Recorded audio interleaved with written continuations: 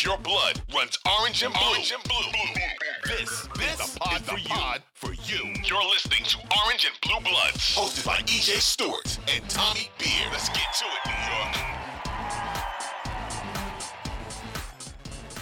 York. You like that? You like that?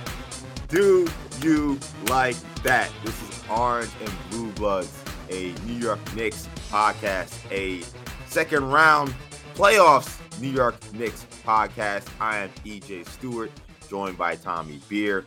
We have so much to discuss on this lovely Thursday morning that we record because the Knicks are headed to the Eastern Conference semifinals. They beat the Cleveland Cavaliers in Cleveland in 5 games. Knicks in 5. The prophecy was fulfilled. Shout out to our producer, Jimmy Jackson, who posted that as the title for one of our other podcasts after the game, I think 2 or 3 or 4. The prophecy was fulfilled. The Knicks win in 5. They move on to the next round. So we will talk about how the Knicks got this win, what it means for the franchise now that they have gotten to the second round of the playoffs for the first time since 2013. And we'll talk about just what also kind of just wrapping a bow on this series as well, and just kind of what we saw and what surprised us. It should be an interesting discussion on that. We have to talk about one of the only negatives that came out of this win for the Knicks, Julius Randle re-injuring his ankle during this game. So we'll talk about what the latest is on that, how long he could be out, and what the Knicks will do if they do not have Julius Randle for part or some or maybe all of the next round in the playoffs. And we now know who the Knicks are actually going to play in the next round. So this is a very monumental podcast. The Miami Heat beat the Milwaukee Bucks, the number 1 seed team with the best record in the NBA, beat them in Milwaukee to clinch their series in 5 games. So we have Heat, we have Knicks. If you grew up in the 90s or you know anything about those rivalries in the late 90s, you know what that means. This is a big-time rivalry and an important one for Knicks fans and a chance for the Knicks to go to Eastern Conference Finals. So we'll give you a very early preview of that. They will start that series Sunday, Game 1 at Madison Square Garden. So a lot to get to today, Tommy, but today is indeed a good day. How you feeling?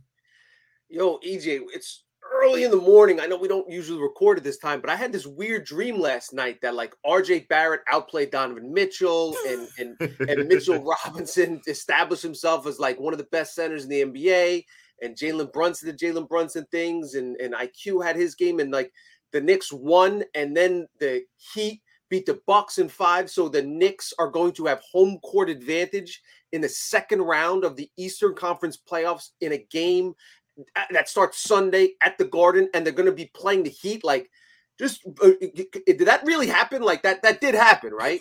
It did happen. It's hard to believe because I'm still trying to wrap my head around it. A lot of things happened in the NBA last night that I'm still trying to wrap my head around. It was one of the wildest nights in the NBA, and it seems to be par for the course now with these playoffs. I mean, this has been a really wild couple of days in the NBA first round of the postseason. And well, the sad part is probably 5% of NBA fans got to see it because it happened that the Bucks game was going on at 12:30 on NBA TV. Yeah. That's a story for another day. Let's talk some Knicks basketball, EJ. Yeah, I'm still paying for those late finishes, by the way, as we record this podcast on an early Thursday morning. So, again, this is Orange and Blue Bloods, a New York Knicks podcast, Odyssey, WFAN original. You can get these podcasts wherever you get your podcasts, including the free Odyssey app. Make sure you hit the auto download feature on your streaming service so you get these episodes every time we drop. We drop 3 times a week.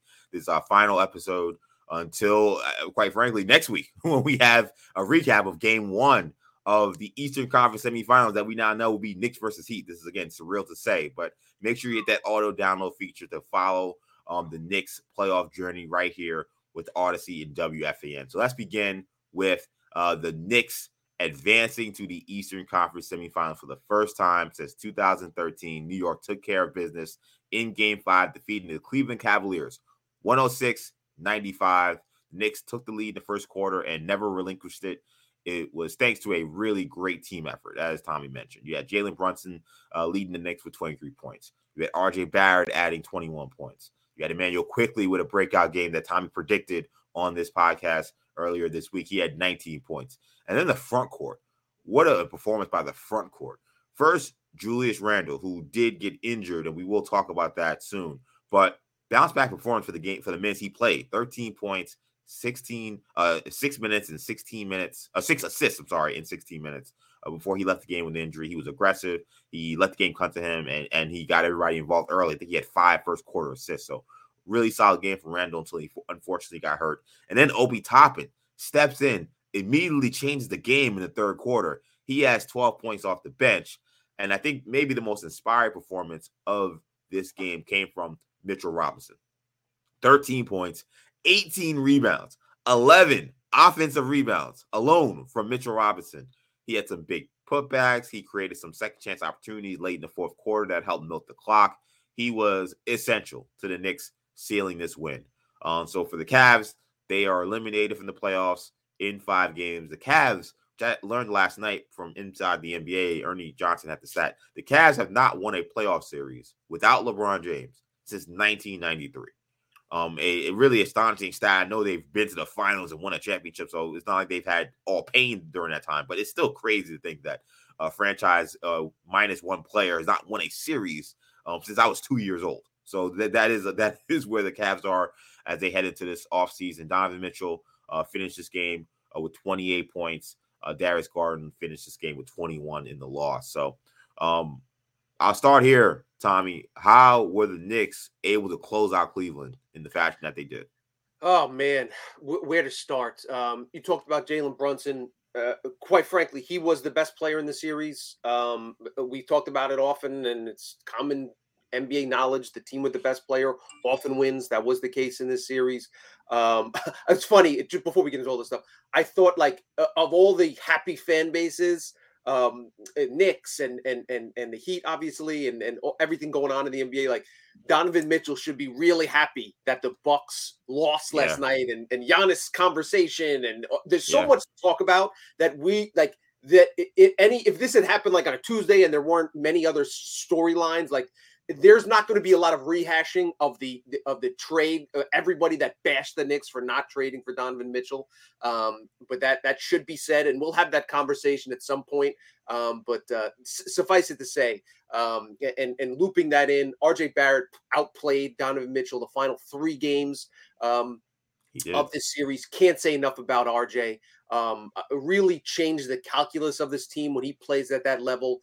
Incredible to think that after he struggled as bad as he played over the second half of the season, and really the most of the regular season in general, and then as poorly as he played in games 1 and 2, for RJ Barrett to bounce back and have the 3 best games of his NBA career in the 3 most important games of the Knicks season and his career, respectively, a testament to that kid's heart and guts.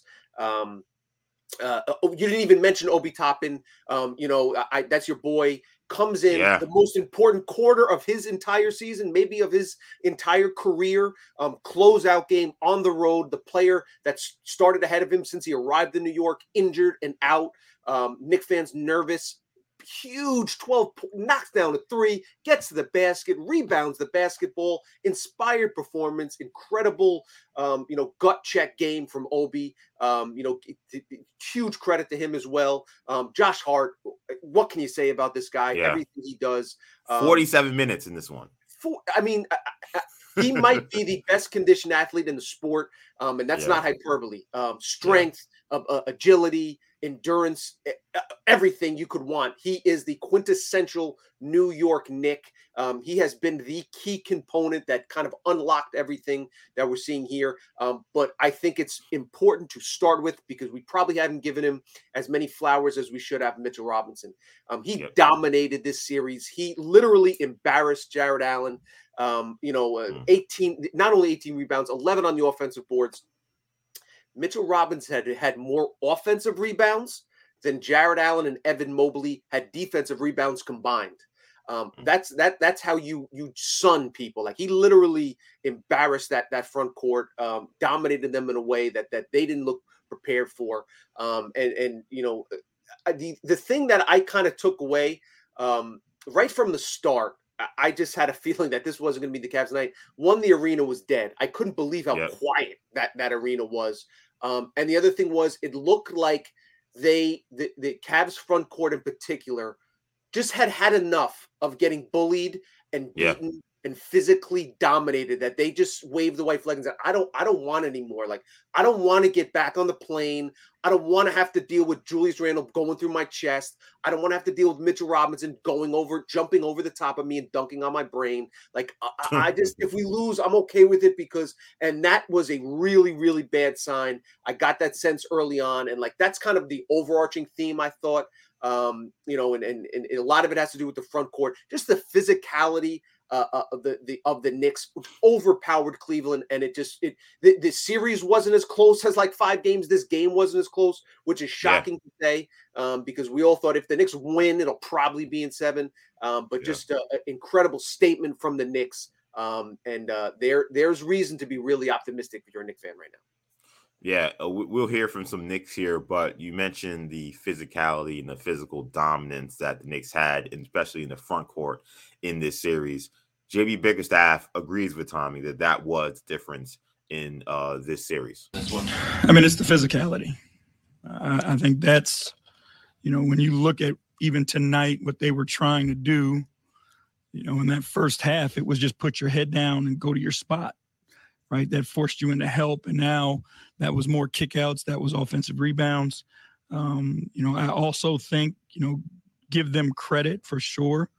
I thought Jalen Brunson obviously had a masterful series. Their individual guys played to their strengths and knew how they needed to help. That experience matters. The experience that those guys have gained.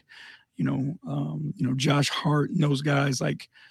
That experience and understanding of who they are and how they help when things are tough and gritty, so give them a ton of credit for it. But when you lose the rebounding battle in every game that you lose, and it's not from a lack of effort, that's when the physicality comes into play. So their Bickerstaff right there saying it, like, if we lose the rebound battle every game, we're not the more physical team. And if you lose every game, then that's kind of how you lose your series. So I agree. I think that this was, as I tweeted last night, I feel like I'm going to tell my kids about the series with Mitchell Robinson completely dominated Jared Allen. A lot of Knicks fans who've been through some lean years, and one of the arguments we had to latch on to because there wasn't much to talk about was that Mitchell Robinson was the best young center in New York, not Jared Allen at the time playing for the Brooklyn Nets, and the Nets were seen as this great young nucleus. I think I saw several people pulling back those tweets. I'm like, wow, a lot of receipts are being pulled. We're talking about the Mitchell Robinson, Jared Allen rivalry that was only on the internet and only between Knicks and Nets Twitter at a very weird time for both of those organizations.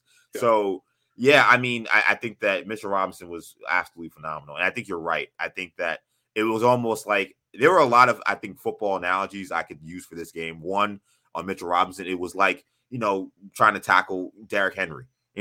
Maybe you do a decent job for a couple quarters or even 3 quarters, but after a certain point, when you see a guy who's just so relentless, just going after every ball and just push you around and bullying you around, at a certain point, you're going to let go of the rope. And when you combine that, and then you got Josh Hart flying around also, you got to try to handle him. And those guards got to try to follow him. It was just too much for Cleveland. And it really ended up being the focal point. A lot of the Cavs writers who were following this series said the one thing they worried about was the rebounding. And it ended up being probably the difference in this series. The other thing I thought that was crazy to me was that third quarter. Randall gets hurt. He's out of the game. They start the second half with Obi Toppin. And the Knicks actually end up expanding their lead. And one of the things I noticed, and I'm starting to see from this team, and I think it's trouble for opposing teams, is the difference in how the Knicks play when Randall is out there as a starter compared to when Obi is out there as a starter is night and day. And it doesn't necessarily mean it's better or worse, but I think for the Cavs, it was like a shell shock to like start that second half with Obi Toppin and then have the Knicks make it a track meet. The first half, the Knicks were scoring the ball efficiently. They scored like 61 points, but they were still playing relatively in the half court. They were pushing when they can. But how Randall plays. He's more of a half court kind of player. Then they start the second half, and the ball is zipping around. They're flying up and down. Obi's leaking off for breakaway dunks. And now they blink and they're down 16. Like It's like when you're playing in the NFL or in college or any football, and you're used to playing, a pro style team, and then at halftime they change the quarterback, and now they're running like the spread, and you're like, whoa, we didn't anticipate this, we weren't prepared for this. How do we adjust here? And the Cavs they took too long to adjust to how the Knicks were playing. They were playing a completely different brand of basketball in that third quarter, and it ended up costing this game. I think that the Cavs probably thought, okay, Randall out, we're going to find a way to sneak our way back in here, and they tried a couple of times, but that start to the third quarter, which Obi scored all the points. He scored like, I think, 7 or 8 points in a row. That ended up kind of really, putting the game away. Cleveland will creep back in, but they couldn't get close enough to really make it interesting. Agreed. I thought that start of the third quarter was huge because if there was any, Cavs could latch on to the hope. Okay, Randall's is that kind of changes, because there was one moment when there's a big swing in the series. Maybe this is it. We'll go on a run here. But yes, it didn't have it. And, using to further your football analogy, a lot of that had to do with the fact that Donovan Mitchell could not get on track. And that would the primary reason for that was Josh Hart. He's talked about how he envisions himself as a linebacker.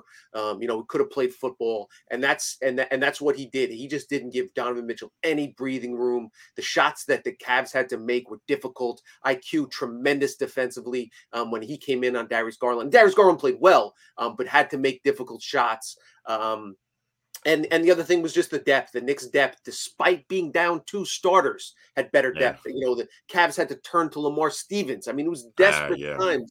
And a lot of that, again, has to do with the fact when you trade multiple young assets and draft picks, and so you don't have draft capital to make a trade at the deadline for one player, the upside is you get a player that can score 38 points in a game, one game. The downside is when you need that depth over the course of a long playoff series, you likely don't have it unless you get, you hit a couple lottery tickets at the end of the roster, and the Cavs certainly have not done that.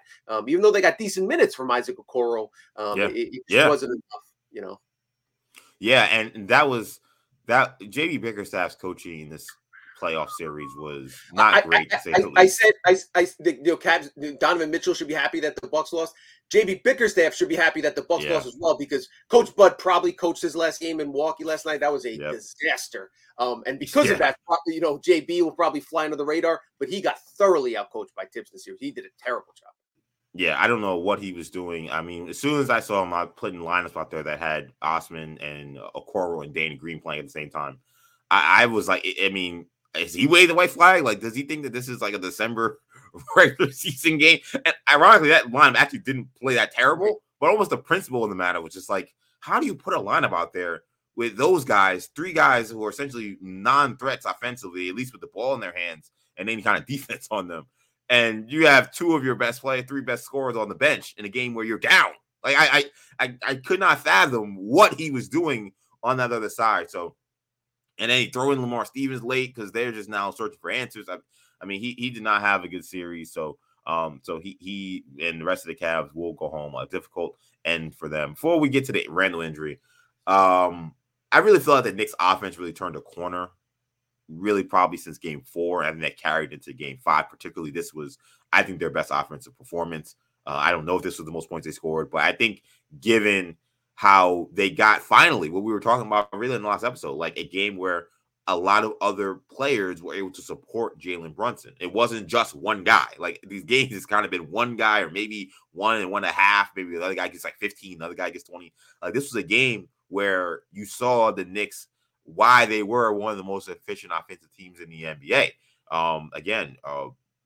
Barrett quickly having that breakout game. Obi Toppin comes off the bench. Randall looked like he was going to break through, which is so frustrating that now he then gets hurt. And then Mitchell Robinson adds 13 points with those 18 rebounds. Do you feel like the Knicks offense has turned a corner in this postseason, given what you saw on Wednesday night? Of all the crazy, unpredictable, like unbelievable things, like imagine I told you before the series, Knicks win in 5. Then I tell you that the Knicks win game 5 in a closeout game in Cleveland, in which, in the second half, Julius Randle scores 0 points because he's hurt. Jalen Brunson goes 2 of 11. This is maybe the worst half he's played, of the series, and the Knicks still outscore the Cavs in that second half to win Game 5 in a closeout game in Cleveland. It really is remarkable. And again, a lot of that has to do with RJ Barrett, again, tremendous, and just the all around, the versatility. Emmanuel quickly. Again, he stepped up, and Obi Toppin was the Knicks' leading scorer in the second half. Yes, to your point, the change of pace that picks up Hart and Obi are a perfect combination alongside each other, looking at gun outlet passes to each other consistently. That was one of the things. How are the Knicks going to score against this top-ranked Cleveland defense? One of the ways was take care of the basketball. Just 10 turnovers last night. We've talked about the rebound advantage. Another secret sauce thing is the Knicks taking care of the basketball. Again, just 10 turnovers. And the other thing that that they took advantage of in the series was getting easy buckets before Cleveland was able to set. A lot of that has to do with Josh Hart. Every time the Knicks got a turnover this entire series, they looked for Josh Hart wherever he was. Here, you go and figure it out. Anytime they got a long rebound, Josh Hart and pushed the pace. And it's just kind of contagious. And Obi obviously fed into it. That's, we'll see. We'll talk about Randall next. We'll see how he comes back. But even when Brunson struggles, Hart is kind of a piece that unlocks so much. IQ, can step in and step up. Obi presents a different dynamic. Hartenstein, a versatile offensive player. Mitch Rob crashing the offensive glass. 11 offensive rebounds by one player. I mean, that's 11 possessions. It's huge in a game. And it'll be even more important in the Miami series when the scores are even, because Miami struggles offensively as well. So just a lot to like. This game is important for a number of specs, but instead of having to play Game 6 at home with a gimpy Randall and or no Randall, now you buy yourself 4 extra days of rest, and you have Game 1 instead of a Game 6. So, it really, really impressive all-around victory from the Knicks. It definitely was. Before we get to Randall, I will give Tom Tiller the final word on kind of what this win means for the franchise and what this win means for the city. I think, and I've said this many times, that the tradition of the Knicks, what it means not only to the city but the league, and we have what I feel are the best fans in the world. We have the best city in the world, the best arena in the world, and I think that the way this team plays, it resonates with all our fans. They play hard, they play smart, and they play together. And I think if you do that in New York, it's always recognized. So it's good. There's still a lot of work to be done. We have a lot of areas to improve upon. So we're looking forward to the next challenge. Knicks move on to win that series. They now go on to the Eastern Conference semifinals. So let's quickly talk about Randall. He was unable to finish Game 5 with coming down on Karis LeVert's foot, re-aggravating an ankle injury that sidelined him for the final 2+ weeks of the regular season. Randall had trouble getting off the floor before eventually limping to the locker room under his own power. He would come out at halftime or after halftime to watch the second half of the game, but he watched it essentially from the stands. He wasn't even on the bench. Obi Toppin at the second half played great, provided Knicks a spark. After the game, Thibodeau said that it was premature to kind of prognosticate what Randall's situation will be moving forward, but that he'll be reevaluated sometime Thursday, which is the day we're recording this podcast. So, one, how can the Knicks, in your eyes, Tommy, adjust to Randall possibly being out? And how many games can they afford him to not play if they want to advance past the Heat? Yeah, so a couple things. One, the fact that he came back on the court, good sign. They kind of showed him, doing some calf raises, during timeouts and stuff like that. So just the fact that he felt comfortable enough, they didn't need to immediately, air cast it or anything along those lines. Yeah. When he first went down, exactly. When he first went down, it looked scary. It looked like he was scared. He looked to the bench immediately. It just looked very familiar to the injury that cost him 5 games. I'm sure he was initially very concerned. It looked like he was a little more comfortable. He was able to walk off the floor under his own power, obviously limping. The other thing is Ian Begley of SNY did report that Randall was walking cautiously. But according to league sources, the early impression is the sprain is not as severe as Randall's prior ankle ailment. So that kind of, confirms the eye test. Who knows? we'll see how. Obviously, it depends on it. He's going to be getting therapy 24 hours a day. For the next 48 hours, 72 hours, whatever the case might be. We'll see how his ankle responds. Again, this is the same ankle. They got to be careful with it. They may err on the side of caution. One thing to keep in mind: the schedule is set. Sunday, game 1. Do they have the time yet? I saw 1 o'clock. I didn't see. I didn't see the time when it first happened. But I'm assuming it'll be 1. That's usually when they start those game ones. I assume it'll be 7 later in the afternoon or evening. Agreed. I assume that it'll either be 1 or 3:30. But they'll probably have the West Coast game at 3:30. So I assume it'll be 1 o'clock on Sunday at the Garden. And folks, the Garden will be very loud. Oh my God. So then you have the game Tuesday, but then you don't play again. I believe the 1 o'clock, by the way, the official time. Okay, good. And then the next game is Saturday. Is that correct? It goes from Tuesday to Saturday, or is it Tuesday to Friday? What for game 3? 3? Let me see. I have it right here. So the Knicks, they'll play Sunday, Tuesday, and then Saturday. Exactly. Saturday. Okay, so that's something to keep in mind as well. If you hold them out till Saturday, that's a good 10 days of full 9 days of full rest and recuperation. It sounds like he could probably play in game 1. Do they let him suit up in game 1? I guess we'll get a feel after practice on Friday and Saturday, etc. But those are some kind of the options. If it was more severe, given what you can get from Obi, keeping him out that full week might make some sense based on the gap between games 2 and 3. So something to keep in mind. We'll see how it plays out. As far as the X's and O's, should he not be able to play, obviously Obi, take center stage. There's a little bit of a different offensive field. We talked about in the first segment. Push that pace a little more. Get Obi some easy buckets in transition. Get Obi some 3-pointers. Also have him create a little bit more. Going to the basket. We've seen a couple times this series now. He's put the ball on the floor, get to the rim. Would like to see that a little more. And then you're just going to have to rely a little bit more heavily on your other guys, the Brunsons, the Barretts, Harts, IQs, etc. We'll see how that plays itself out. The other thing I just kind of thought of randomly, Sims has not been available. Maybe does he get some minutes if Randall's he could give you a good 6 minutes against Bam at some point just to kind of wear him down a little bit. We'll see how that plays out, but something to keep in mind. Yeah, that Sims part is a good point, because I didn't even know he was like not available to this series, and then it was like, oh, he's got a shoulder injury, he's not even suited up. So that will be interesting to see if he ends up getting some time here.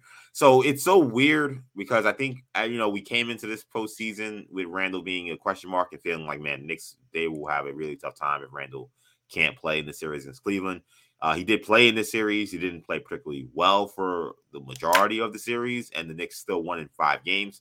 The Heat are a different animal than the Cavs, especially when it comes to dealing with physicality. They will be way more equipped than the Cavs were. So there's a part of me that says, okay, Randall can't play. This feels like it would still be tough. But like I said in the last segment, like the Knicks play so different when Obi Toppin's out there. And at a certain point, I got to start believing what my eyes are telling me, that Obi Toppin can go out there and give you similar production to what Julius Randle can give you if he plays the kind of minutes. Maybe he won't rebound as well. And he has some defensive lapses in that third quarter that were annoying. But and like Randall doesn't have defensive lapses, but there's some lapses that happen like because he's just not focused. Where Randall sometimes I think if he kicks his spots when he's going to defend. So it's not like it's just like you're getting a same all NBA caliber player. But I just don't know if I can say, oh, the Knicks are going to be in this like disastrous situation if Randall has to miss some games. I got to be honest. I will say, I think the fact that the Heat won't have Hero is an important factor in this as well when it comes to exactly how many points do you need to score to beat the Miami Heat. The Heat offense looked really good against the Milwaukee Bucks. The Bucks have a great defense. I don't know what happened to the Bucks, and we'll talk about them in a second. But I would think that this is going to be, I agree, kind of a low-scoring kind of series. So I think the Knicks may be able to survive missing Randall for a couple of games if they have to. They might be in a weird position where they might need to try to see, hey, we can split these first 2 games in Miami if Randall can't play these first 2 games. And then say, okay, you don't want to have a split, but then Randall comes back for game 3 and game 4. He says, okay, now we got to get the split in Miami, Randall playing. I think they feel good about their chances in that regard. They are the higher seed. I will say this in regards to Obi specifically before we move on to the other matchups and whatnot. The Heat starting Kevin Love at power forward. First of all, you think that Cavs could have used Kevin Love in this after letting him go? He had like 11 or 12 rebounds last night. Yeah, 15 to 12. Definitely. Yeah. I will say, but Kevin Love is the type of player Obi can guard, perimeter based. Kevin Love is not, pounding you, taking it back to the basket and driving past you. He's hitting spot up threes off space, off Jimmy Butler and Kyle Lowry kickouts, etc. So it's not like it's Pascal Siakam who could score 40 on Obi's head and really, take advantage of Obi's defensive deficiencies. Love's a guy that's going to look to draw charges on one end of the floor and then shoot threes from the corner and the wings on the other end of the floor. So Obi can stay attached to perimeter players, so that works to the Knicks' advantage as well. Not having obviously Love's not a focal point of the Heat offense, especially in the way that he does score. He contributes offensively, but it's more from the perimeter. Yeah, no, exactly. And boy, you talk about Kevin Love and his impact in that Heat series and how he played against the Bucks and the Cavs not being able to rebound. You do kind of wonder, man, maybe the Cavs could have used him. But you're right. I think that's a good matchup for the Knicks with Kevin Love playing so many minutes. Not as athletic as well. So knowing, unless maybe they put Bam on Obi. Now we're getting. This is where it gets fun. Now you're talking about how teams miss a match. But in theory, if they do say, Bam's going to deal with Mitchell Robinson on the glass, and then you have Love on Obi Toppin, that may end up being actually maybe even bigger mismatch than even Randall, because Love's not gonna run up and down the floor with Obi. Yeah, you want to put Obi in pick and roll action and in screen action. Try to get Kevin Love moving. They actually did run some 5-4 Mitchell Robinson Obi pick and rolls top of the key against the Cavs. I'd love to see that. Should Randall not be available, or even if he is, if those two share the floor together, or Hartenstein, because if Love is trying to guard Obi, you want to use your agility, athleticism to your advantage, because that's where Love has a major disadvantage. Yeah. Overall, the Knicks, it would be great if they can get Randall back healthy. I would feel like they would need him. But today, I can't say that they can't advance without him. I cannot say that after what I've seen, because all the narrative after what I saw last season. Remember, I'm not going back to last season, way Obi finished the season. It was, end of the season, teams are tanking, you can't take that. And I'm like, I don't know what you're talking about. Basketball is basketball, but okay, fine. Then the end of this season, same thing happens. Now Knicks are trying to clinch a playoff spot, finish the season strong. And it was the same thing. It's still end of the season, even though the Knicks games mattered. Still end of the season, other teams are tanking. So I'm like, okay, fine. Now I've seen the playoffs. Obi Toppin, the minutes he plays when Randall was playing and struggling, he helped carry the Knicks past the series. Then in this game where Randall gets hurt and then he dominates the third quarter. First of all, I think Thibodeau should have put him back in. I thought that was a minor mistake in that fourth quarter, especially when the Knicks were struggling offensively. But he plays the way he did in that third quarter in a playoff game against a team that's facing elimination, and there's no excuses anymore. I expect Obi Toppin to play well if he has to start from Randall. I don't think that there's this huge drop off. The other thing it's really important to note is Randall played really well in that first half. It was great to see aggressive driving through people's chests. Had 5 assists like in the first 9 minutes. Really played smart, played well. Even though his shot wasn't dropping, contributed significantly. That being said, the first 4 games he was bad. He was averaging 14.8 points, slashing 32, 26, 64, and had 4 more turnovers than assists. And I did look up the numbers actually coming into Game 5 on Tuesday. I wrote about it. According to Basketball Reference, over 40 years, 898 players have attempted at least 100 field goals in their postseason career. Of those 898 players, Randall has the lowest cumulative field goal percentage. The only other guy shooting below 31% for their postseason careers, 9 games for Randall, are Lindsey Hunter and Chris Duhon. So Randall was not an efficient offensive player and was not, wasn't like he was a key to the Knicks getting to a 3-1 lead. So Obi likely wouldn't play worse, would be more efficient offensively. You assume Randall's going to bounce back. You saw him bounce back in the first half of Game 5. And again, they have a better chance to beat the Heat if fully healthy Julius Randle. But I agree with you. The Knicks can still win the series if Randall doesn't play or misses the first 2 games, etc. Yeah. So let's get to this Heat series before we get out of here. So Again, we know who the Knicks will be playing in the next round of the playoffs. The Miami Heat became just the sixth team in NBA history to beat a number one seed in the first round of the playoffs. The Heat beat the Bucks in overtime, 128-126, overcome a 16-point fourth quarter deficit. The Heat were able to send the game into overtime thanks to a Jimmy Butler circus layup out of a side out of bounds play.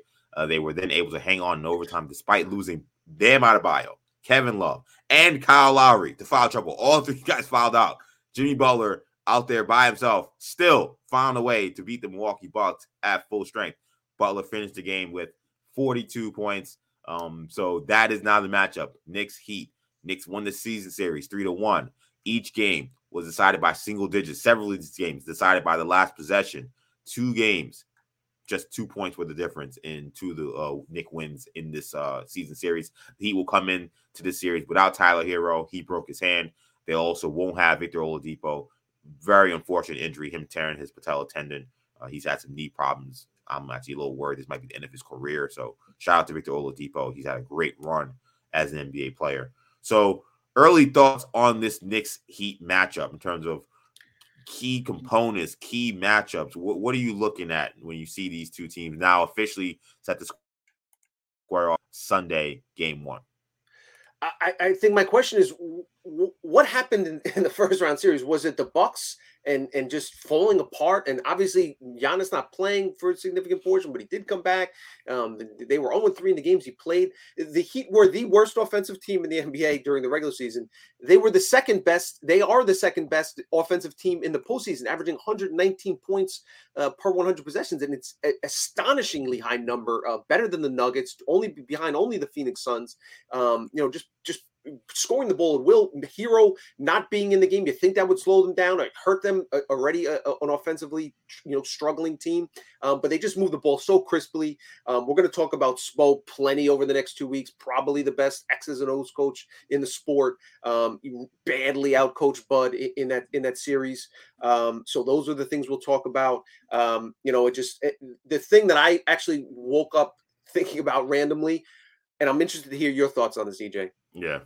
Do you start Quentin Grimes if he's healthy enough to return, or do you leave Josh Hart in the lineup? My initial thinking is I'm going to leave Hart in the starting lineup primarily because of this matchup.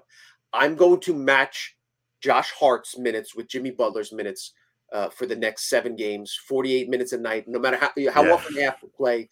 Hart's my heart and my soul of this team. The Bucks have really good defenders. Drew Holiday's one of the best defensive player of the year candidate every year he's healthy. Giannis has won defensive player of the year. Brook Lopez was a finalist for defensive player this year. The thing they don't have is a wing, and Jimmy Butler abused them down the stretch. For the final few games of the series. The Knicks have Josh Hart. And that is, Josh Hart is going to go from guarding Donovan Mitchell. Tibbs kind of matched up his minutes. He took Hart out for the only minute he rested was essentially the only couple minutes Mitchell was out. I could see him doing the same. I feel confident in throwing Grimes at him for a few minutes here and there. Yeah. If Hart gets into foul trouble or he wears down, because Grimes is that good and physical a defender. But Josh Hart may be ideally suited as any player in the league. Because nobody's stopping playoff Jimmy when he's playoff Jimmy. Oh yeah, and he's been a monster. So all credit to him. He's a Nick nightmare right now. But if anybody can do it, Josh Hart's going to be up to the challenge. He's going to embrace the challenge. So that's something that I think. But it'll be very interesting to see what Tibbs does there. Yeah, the Hart starting question is going to be an interesting one. I mean, I feel like it's been a kind of elephant in the room since he got here. Yeah. I feel like. I think you probably have to start him because of how the heat of Jimmy's on right now, and to feel like I don't want to hit seat. I want to give myself the best chance in game 1 and how it starts to not let him get going, because there's probably a time he will get going. I cannot let it be in game 1, and he goes on a 6-7 game heater. So I think because of that, you say Josh Hart getting his chest in the minute that tip goes off, and we're gonna go. I do worry about what that means for Quentin Grimes. I think it's somewhat unpredictable. Like, there was a fear I had that, like, if you move Quentin to the bench, maybe that hurts his confidence. Maybe he doesn't now give you the offensive output that you expect from him. Quite frankly, in the playoffs, he's given you 0 offensive output. Exactly. I don't know if you're going from 0 to 0 does defensive effort. He's always going to give you hustle. So he's not giving you nothing. He's always going to be worth some minutes out there. So I think at this point, I think I would agree. I think I would start Josh Hart. He best be the way he's shooting the ball too. He's shooting the ball better than Quentin Grimes, quite frankly. So yeah, I think that's probably the move they're going to have to go with. And I think that matchup between Jimmy Butler and Josh Hart will probably decide the series, because this is not, again, going to be a series where there's going to be a lot of offense. I think that these are going to be defensive struggles. And I expect Jalen Brunson to play well. I don't, Gabe Vincent, good defender, but Brunson's had his way with him in this regular season. I don't expect that to change. I think if the Knicks can just keep Jimmy Butler closer to his averages, don't let him have, 2 or 3 40, 50-point games like he had against the Bucks, I think that's how the Knicks win the series. Agreed. And the other thing with Grimes is he wasn't getting field goal attempts when he was on that, alongside Brunson and Randall and Barrett. So maybe move it to the second unit. Might him get some more looks. See how if he can develop some chemistry with IQ and Hartenstein and Obi, running up and down the floor if Randall's healthy. So those are some of the things I think that why it makes sense. Again, we got to see if he's healthy. We still don't know if he obviously missed the last couple games of the Cleveland series. The latest report was he was out of his sling, so it looks like he's trending in the right direction. So hopefully, ideally, hope he's healthy, so you have that option. But yeah, I wouldn't worry too much about the ego, pride stuff with Grimes. I think he'll understand that Hart was a key component, to winning the series. He's a young kid. He has to earn his minutes, etc. And I think that might be a way to slow him back. But yeah, I agree with you. Even like somebody says, let Grimes get out there, and you don't want to, mess up the, the chemistry the starters had. Like that first 6 minutes might decide the first game. And like, again, this is the time of year we don't play around. Don't let Jimmy get hot. If he makes shots, make them contested shots, because he's capable again of going on one of those heaters that they listen. He carried the Heat to the finals previously on a heater, so it's not. Yeah. Knicks don't want to. They will see playoff Jimmy at some point in this series. Yes. The important thing is to try to limit how many times this persona makes an appearance. You limit it to a half, limit it to one game. What it can't happen is what happened in the Milwaukee series, where essentially there were like 3 playoff Jimmy games, and that's why the Heat are now in the next round. The Bucks are going home. I think the Knicks are better equipped to face this team if we're going on a prediction, because we kind of have to give one. This is the last episode we have until game 1 is finished. I think the Knicks will win this series. I think Randall will come back and play some factor. I don't know if he plays the first 2 games, but I think the Knicks win this series in 6. I've thought since every time I've seen these teams play, the Knicks look like the better team. The one game the Heat won, it felt like the Knicks played terrible in the second half. Like I if the Knicks lost this series, I'm not gonna say I'd be shot for an animal in the playoffs. I just don't know, considering some of the injuries they have, some of the long minutes some of these other guys are playing. I just think the Knicks' depth will eventually get the better of them. And I think the fact that the Heat may be riding a little bit of a high. I know that they have big aspirations despite being an 8 seed, but you go up against the Bucks, the team that have knocked you out the playoffs not that long ago. They got swept by the Bucks a couple of years ago. Like, this is a matchup that always is something that they get up for. And while us Knicks Heat, it is a rivalry, and I think that Tom Thibodeau will be able to explain that to those guys. We'll see if Spoelstra can get that kind of motivation into the Heat. He was, he's been around Pat Riley. He knows the history as well. But I just think that this is going to be a series where the depth gets the better of them, and the Knicks win in 6 games. Agreed. I got the Knicks winning the series as well. I think it probably could go 7. I think game 1's really important. The Heat coming off, as you mentioned, coming off a high, not just beating the number 1 seed, but the way they did it, the incredible comeback in game 4, the unbelievable comeback in game 5, the Jimmy Butler post route at the rim to send it into overtime and then win it overtime. So if you could jump on the Heat right from the start, Garden's going to be insane Sunday. Oh, yeah. Before they kind of get their footing and prepare, for this next series, but Spo will have some wrinkles, etc. It's really important to get that game 1 and kind of set the tone and say, hey, this is not the Bucks team you just played. We're here. We're for real. And obviously just having a 1-game advantage is huge. And you got to win your home games in the postseason. So I think that'll go a long way towards setting the tone. And yeah, just looking at the series as a whole, when the Heat go to their bench and the Knicks go to the bench, we talked about it. The huge advantage, especially if you have a healthy Grimes, with IQ and Hardenstein and just everything that the second unit can bring, and kind of maintain that level. The Heat basically have some bench unit guys in their starting lineup. So I just don't see the Heat being able to deal with the Knicks constantly leaning on them, jabbing, punching them. When we know how physical New York's going to play, I don't think the Heat are going to be able to withstand that. Yeah, I agree. I think that the Heat have it's a testament to how great Coach Eric Spoelstra is, a testament to how great player Jimmy Butler is, that they will do what they did to the Bucks. I just think as the playoffs go on, your wars show more and more. I think the Bucks, in their inability to kind of get out of their own way in this series, allowed the Heat to kind of hide a lot of their warts. I think it's crazy I'm going to say it. I think there's going to be a difference in coaching level from Coach Bud to Tom Thibodeau. I mean, I know Bud has a championship, but I mean, that guy is going into the offseason and maybe into a new job with 3 timeouts in his pocket. I mean, not call a timeout after Jimmy Butler ties a game with 0.9 seconds left to advance the ball and essentially just punt to overtime. Incredible. And then to watch Grayson Allen drill the clock out in overtime with 2 timeouts in your pocket, it's dumbfounding. It's dumbfounding, and I criticize Thibodeau a lot.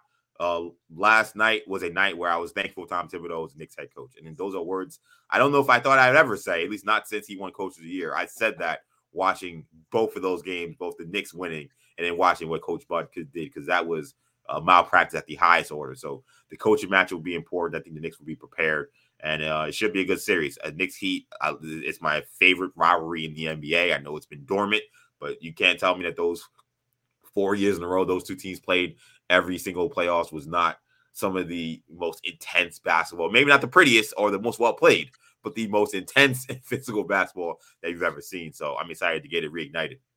Yeah, listen, if you're a script writer and if you're Hollywood and you're looking for a Knick fan kind of script, it's Donovan Mitchell, embarrass him and beat up the Cavs in the first round. Riley next on the checklist, knock him out in round 2. And then see whether it's Philly or Boston. But yeah, there's a lot of 99 vibes, kind of hanging here. When I thought Mitchell Robinson's play reminded me of Marcus Camby during that 99 run. So we'll see. It'll definitely be interesting and exciting and give us plenty to talk about. It definitely will. But that will do it for this episode of Orange and Blue Bloods, a New York Knicks podcast, Odyssey WFN original podcast you can get wherever you get podcasts, including the free Odyssey app. Make sure you hit the auto download feature on your streaming service. You get these episodes every time we drop. We drop 3 times a week. So we'll be back following game 1. We'll be back on Monday to recap game 1, tell you guys how everything went down. Also, be sure to check us out on YouTube. I didn't mention at the top of the show. You can find us both on the Odyssey Sports channel and the WFAN channel to watch the video podcast of these episodes. So, Tommy, let people know where they can find you.